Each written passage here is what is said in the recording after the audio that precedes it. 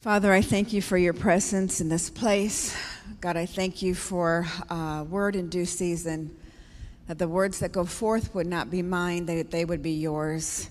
And anything that is of me would fall to the ground and bear no fruit, but everything that is of you would pierce our hearts and be planted deeply and would continue to be watered, and that you would bring forth the increase. God, I thank you for just the season that we find ourselves in. It's not always easy to go through difficult seasons, but I know that when we come out of them, that greater will we be as a result of it. And so, Lord, I thank you for just refining. I thank you, God, that we get to suffer as Jesus suffered, and that we get to bear his image and become more like who he is. And we thank you for that. We give you all the glory in Jesus' name. Amen. Let's just give God a hand clap this morning.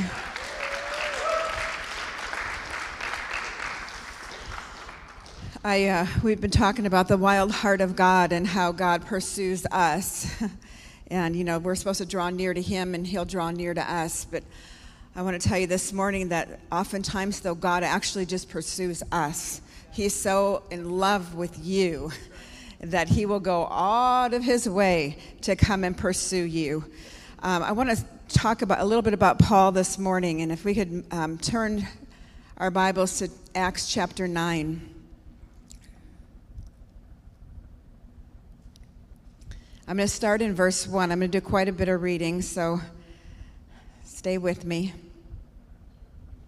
It says, "Meanwhile, Saul was still breathing out murderous threats against the Lord's disciples. He went to the high priest and asked him for letters to the synagogues in Damascus, so that if he found any there who belonged to the way, whether men or women, he might take them as prisoners to Jerusalem." So he was such a persecutor of the church. He really believed that what he was doing was God's will. And so he went and he's like, "Look, can I get these letters so that I can have permission to go to the synagogues in Damascus? And so if I find anybody that's in the way, along the way, following the way, I'm going to get them. He will bring them before the Pharisees, and most likely death would happen." So as he neared Damascus on his journey, suddenly a light from heaven flashed around him. He fell to the ground and heard a voice say to him, "Saul, Saul, why do you persecute me?" He answers, "Who are you, Lord?" Saul asked. "I am Jesus, whom you are persecuting," he replied. "Now get up and go into the city, and you will be told what you must do." The men traveling with Saul stood there speechless. They heard the sound, but did not see anyone. So Saul gets up from the ground, but he opened his eyes and he could see nothing. So they led him by the hand into Damascus. For 3 days he was blind, and he did not eat or drink anything.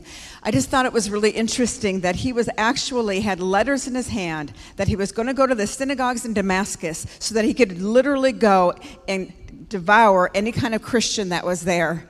And now he's still going to Damascus, but the letters don't matter because now he can't even see. He is blinded. He's completely blinded. Sometimes we have to come to the place where we can no longer see so that we can actually see.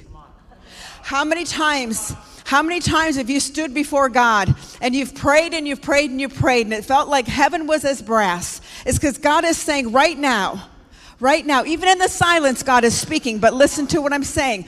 Sometimes you come to a place where you just cannot see, and that's what God wants. He spent 3 days holding on to those letters that he now knows bears absolutely no power, and he doesn't care about it all. So verse 10, it says, "In Damascus there was a disciple named Ananias. The Lord called to him in a vision, 'Ananias,' and he says, 'Yes, Lord,' he answered. The Lord told him, 'Go to the house of Judas on Straight Street I don't know why they think that's so funny. Could have been Crooked Street, but now it's Straight Street. And asked for a man from Tarsus named Saul, for he is praying. In a vision, he has seen a man named Ananias come and place his hands on him and restore his sight. So though he couldn't see, he was seeing. Lord, Ananias answered, I've heard many reports about this man and all the harm he has done to your holy people in Jerusalem. And he has come here with authority from the chief priest to arrest all who call on your name. Now, can you imagine? Ananias is like, look, I'm one of those people that call upon your name. And I happen to know that he's got these letters. How that, you know what? Gossip gets around, doesn't it? Somebody says something, and then somebody else tells somebody else, and somebody else tells somebody else, and then before you know, anyway, I could go there. That's a whole nother story. So here he knows he has these letters. He knows that he's coming after them. And so, of course, he's like, wait a second, you want me to go there? And he has a vision of me? This is when you have to trust God. This is when you have to be obedient. As Christians, we're obedient to do what he tells us to do, even when we don't feel like it. Christianity looks like obedience. Sometimes, it's like standing up here. Sometimes we don't really want to stand up here. We'd rather just be down there, laying on the floor in the presence of God and allowing him to minister to the depths of our heart. And yet God says what? Be obedient. I will give you the grace that you have need of, because his mercies are new every day and his grace is sufficient for us. But the Lord said to Ananias, basically, can you imagine? He's like, look, don't fear. Go. This man is my chosen instrument to proclaim my name to the Gentiles and to the kings and to the people of Israel. I will show him how much he must suffer for my name. I was reading this, and I really felt like the Lord was saying, look, he was one of the terrorists of the church. He was a terrorist. He was going in, killing Christians. He would have been there when Stephen was martyred, and he would have seen all of these Christians, and he thought he was actually doing the will of God. Terrorists really believe that they're doing the will of their God. What happens when actually God speaks to somebody like Saul, and he speaks to us to pray for someone like Saul? What if he actually says for us to say something to someone like Saul, and then he actually turns him around and uses him in a mighty way? Do you not think that that would turn the whole Christian world upside down and the world upside down if God actually raises somebody up that's completely different than you or I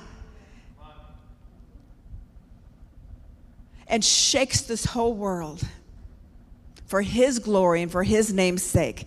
That's exactly what he did.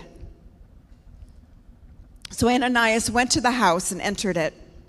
Placing his hands on Saul, he said, Brother Saul, the Lord Jesus, who appeared to you on the road as you were coming here, has sent me so that you may see again and be filled with the Holy Spirit.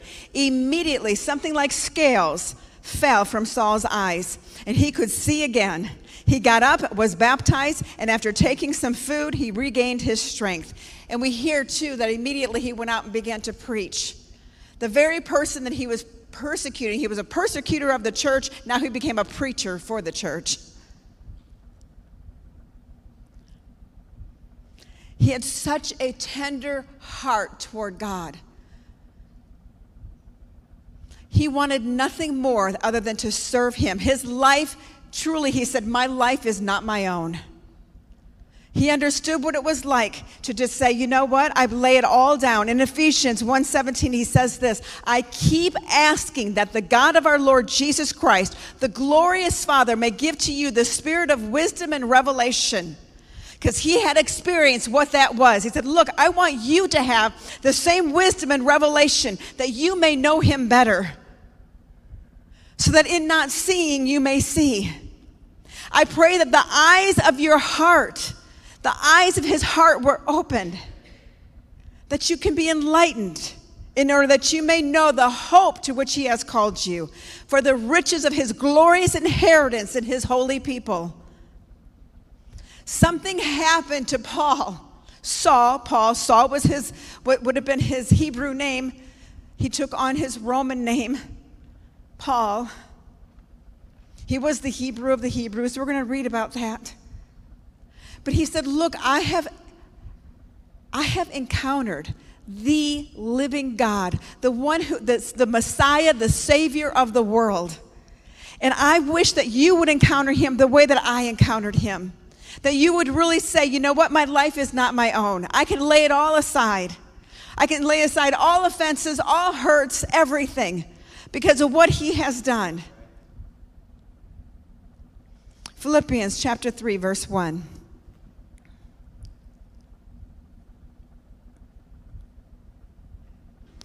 You know, my heart is heavy. My heart is heavy for the things that I see in the church. When we have our swords against each other in the church.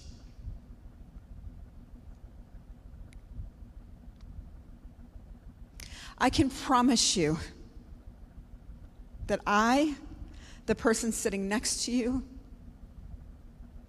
the people in your home, are going to do something that you don't like.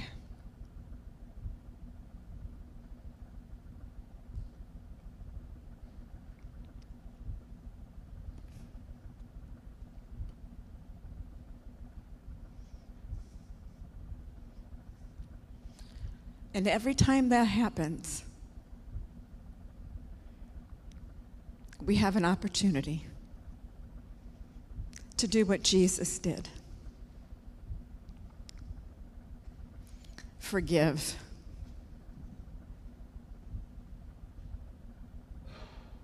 No one made you the judge, and no one made me the judge. He's the only one that gets to do that. And I believe that Paul had that revelation, which is why he said, may the eyes of your understanding be enlightened, that you would have that wisdom, that you would have that revelation. Love, not judgment, covers a multitude of sin.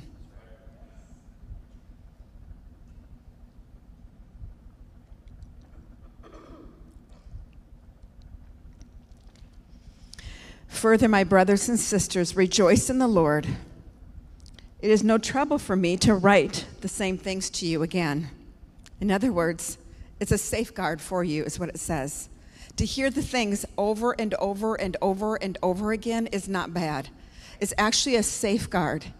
We think, well, I've heard this how many times? No, you need to hear it over. I need to hear it over and over and over again.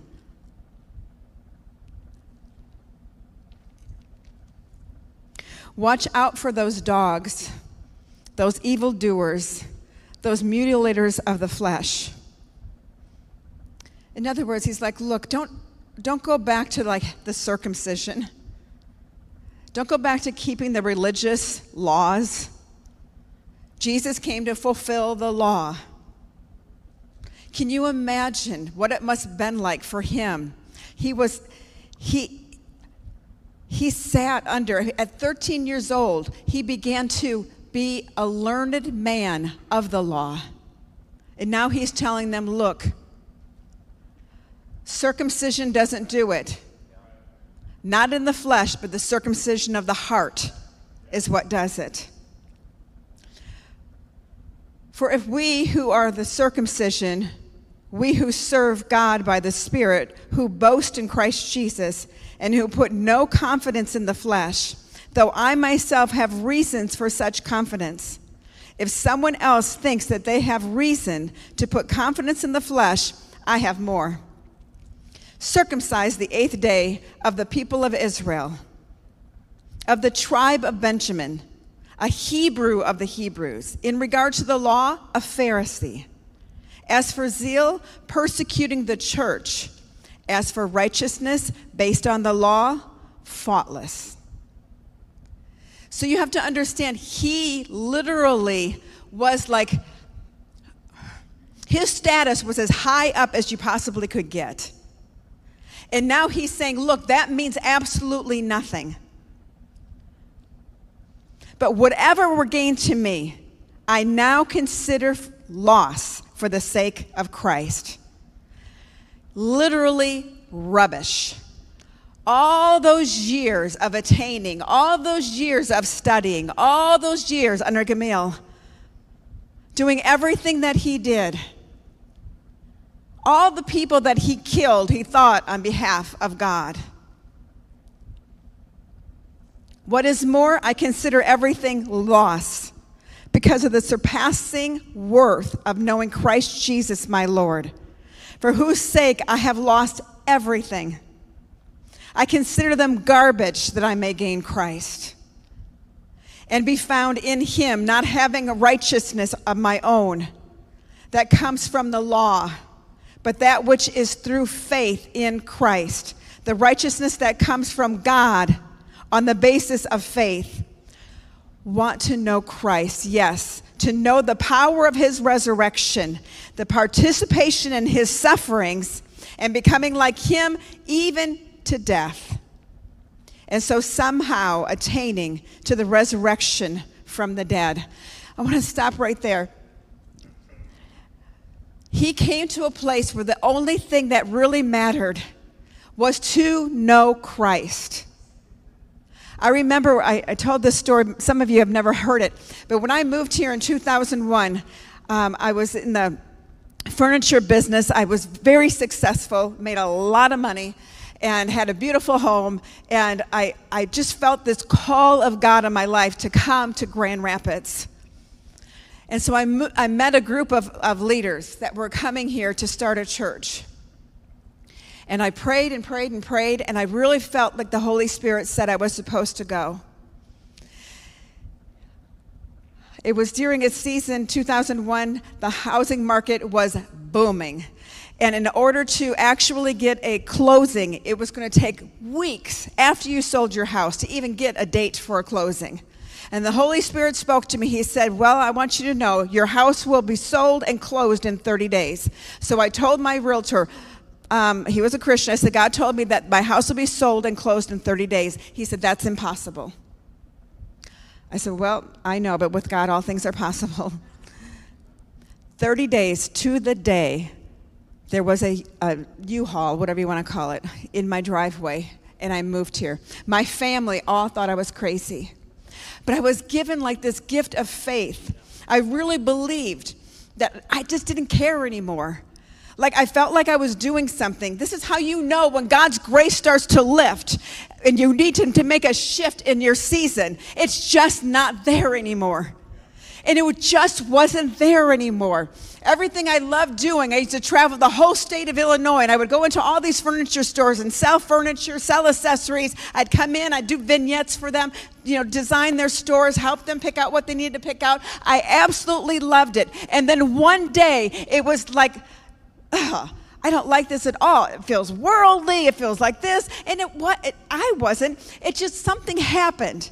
I just no longer found any joy in it. And I'm telling you that I was so successful that my fax machine would go off, cha-ching, cha-ching, cha-ching. I'd get order after order after order just coming in. I didn't even have to leave the house because I had worked hard enough to build up the territory where people were just placing orders. And so to everybody around me, it would seem crazy to leave that and to move here, and I had no job. All I had was my savings, but I counted it all as rubbish.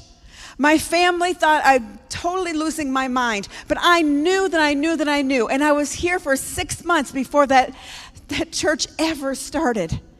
And I kept saying, I came here, nobody's like, nothing's happening, nothing's happening.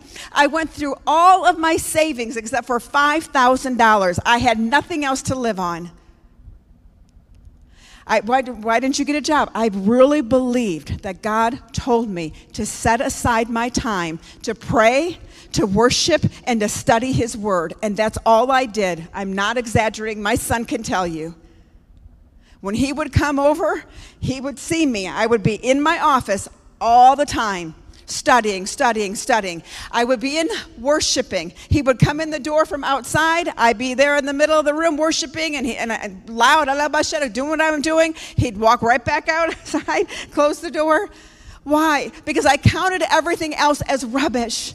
You come to a place, guys, when you actually hear God's voice and there's a revelation, the eyes of your heart is enlightened. You know the hope of his calling.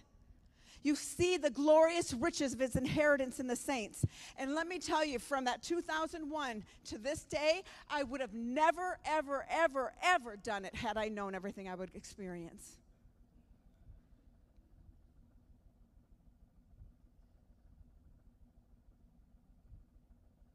It's true. But Paul had a secret. Not that I have already attained all of this or have already arrived at my goal, but I press on to take hold of that for which Christ Jesus took hold of me. Brothers and sisters, I do not consider myself yet having taken hold of it, but there's one thing I do, and this scripture got me through some of the toughest times of my life, forgetting which is behind and straining toward what is ahead.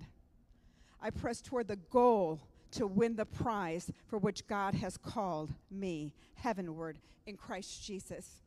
He forgot. That word forget literally means to neglect the thought of it. Can you imagine that now he's walking with these Christians? He's preaching to Gentiles when he would rather have been called to the Jews. But you know what? Your passion isn't always your call. I hate to knock some of your socks off, but it's true. Sometimes you're called to do something you're not even passionate about, but then God does something in your heart. And you literally will sacrifice yourself, your desires, your needs. You say, well, God gives you the desires of your heart. Not your desires. He gives you his desires, and they will become your desires. Do you think scrubbing toilets is something I wanted to do? When you start a church, you're scrubbing toilets. I was running the sound. I was preaching. I was cleaning up afterwards. It was everything. You did it all. And then people come in, they don't realize, they don't understand there's a price that you pay. And the one moment you ask people to come into alignment and come on. The North American church has become entitled. And what we want to do is what we want to do. Submission to authority is out the door. Why? Because that's just control and manipulation. No, not if they're telling you to do what the Word of God says. That's actually stewarding you, looking out for your heart and your soul.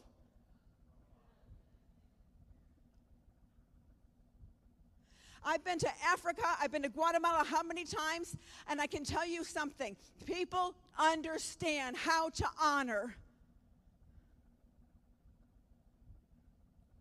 And there's something that happens when there's honor. People are like, how come we don't see all these signs, wonders, and miracles? Because there's a lack of honor. Jesus did mighty things except for in his own hometown because people did not honor. Familiarity will breed contempt. Well, he's just the carpenter's boy. We know him. I knew him when he was little. Remember how many times he would fall? Skin up his knees. Remember how he would run around and do this and that, whatever. Come on. I'm sure he got spanked by his mother. Probably went to a friend's house and did things he wasn't supposed to do without sin.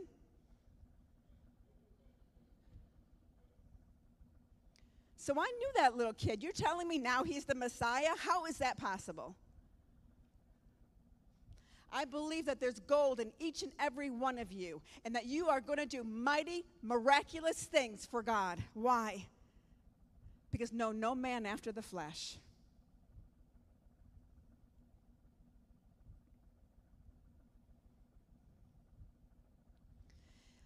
When we think about God's love, it doesn't always look the way that we think it's going to. God loved Abraham. He told Abraham, I'm going to give you this son. Told Sarah, I'm going to give you this son. How many of you had a promise and you're still waiting for the fulfillment of it? 25 years before his son came. God's love looks different than yours and mine.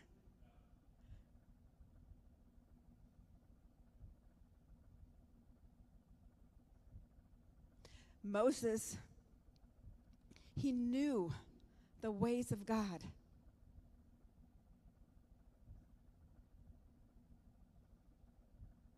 He understood not just his works, but his ways. The Israelites cry out for a deliverer, and God does what? Sends Moses. Moses delivers the people out of Egypt and is left with these murmuring, complaining people the whole entire time. The only time they didn't is when they got what they wanted.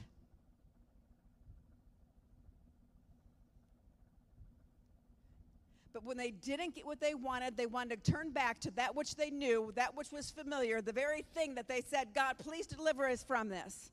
How many of us do that? We cry out to God to deliver us, give us something more.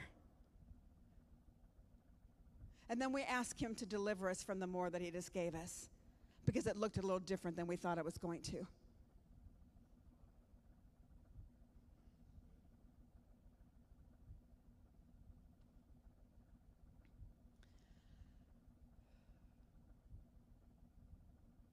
I don't know if you practice the wild heart at all. Okay.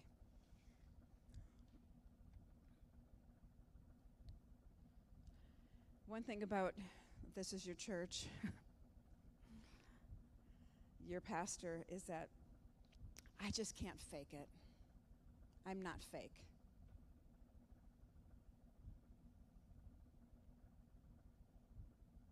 I'm heavy. I'm hurt.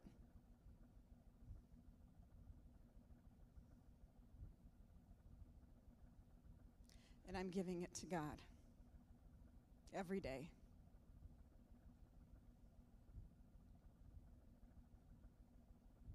For me, it's not one and done.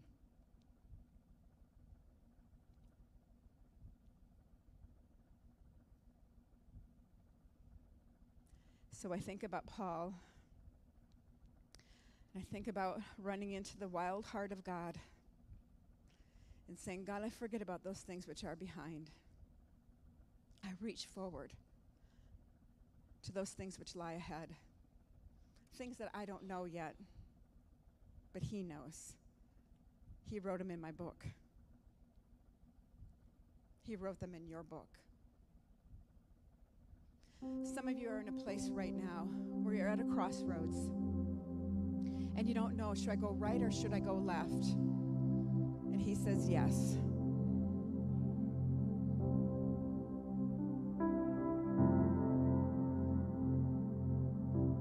I just don't think he's like that.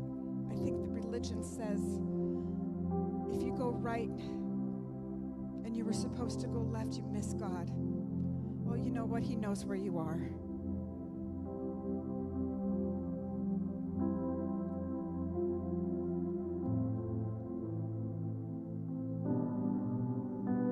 My grandchildren,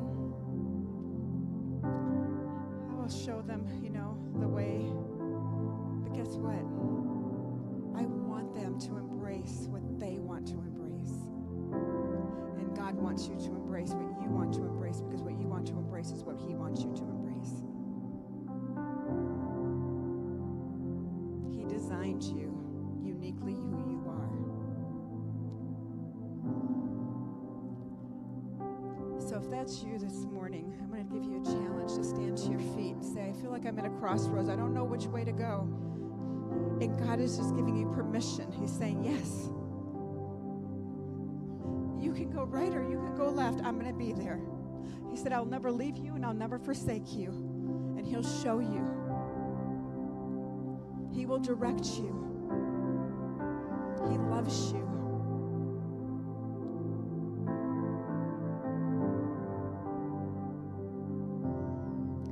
just need to forget the things which are behind and forgive. Find the freedom in forgiveness.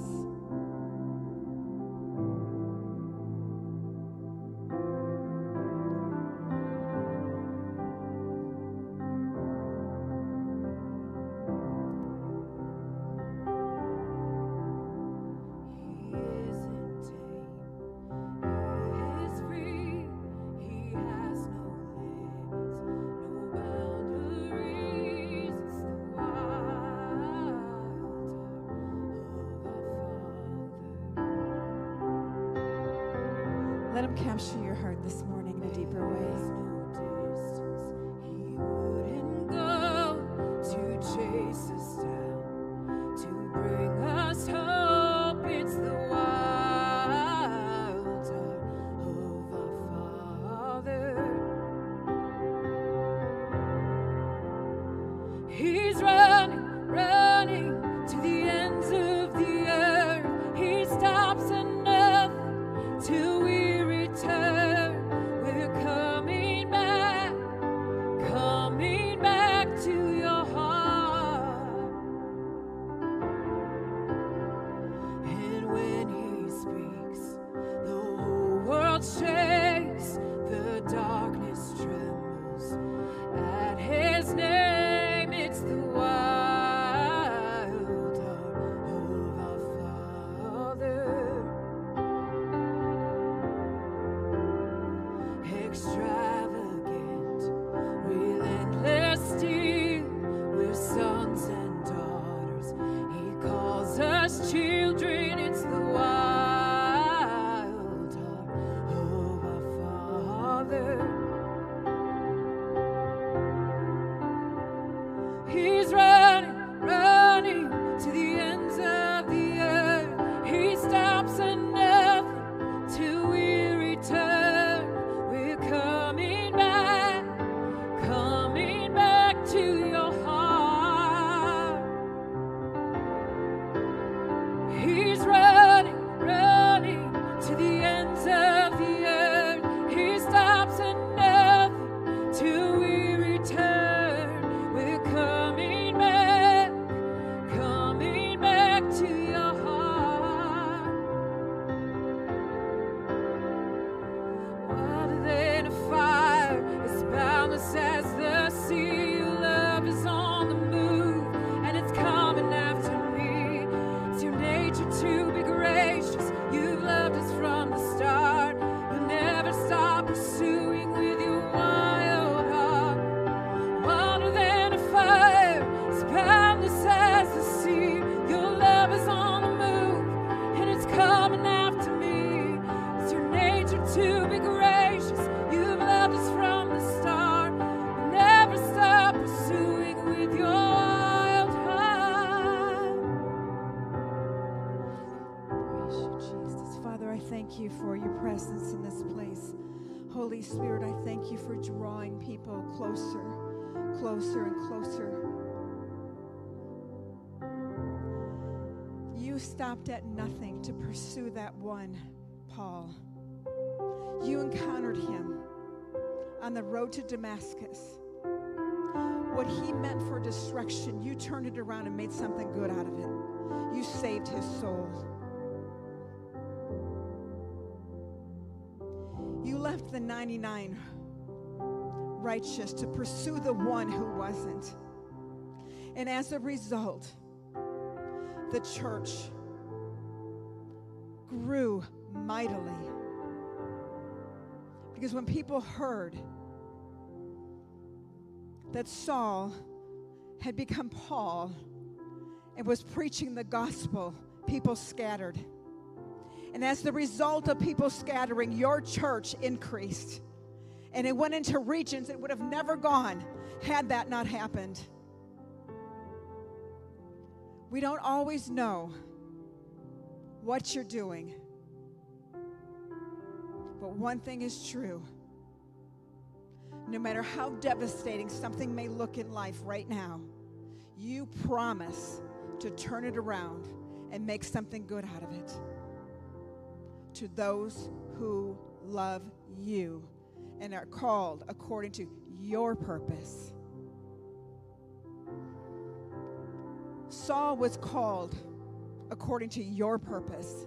He was an instrument that you were going to use in your hands, and you're still using him today. So may we have the courage to forget those things which are behind and reach forward to those things which are ahead. And though some of us find ourselves at a crossroads, you're just saying yes. Yes and yes. In Jesus' name, amen.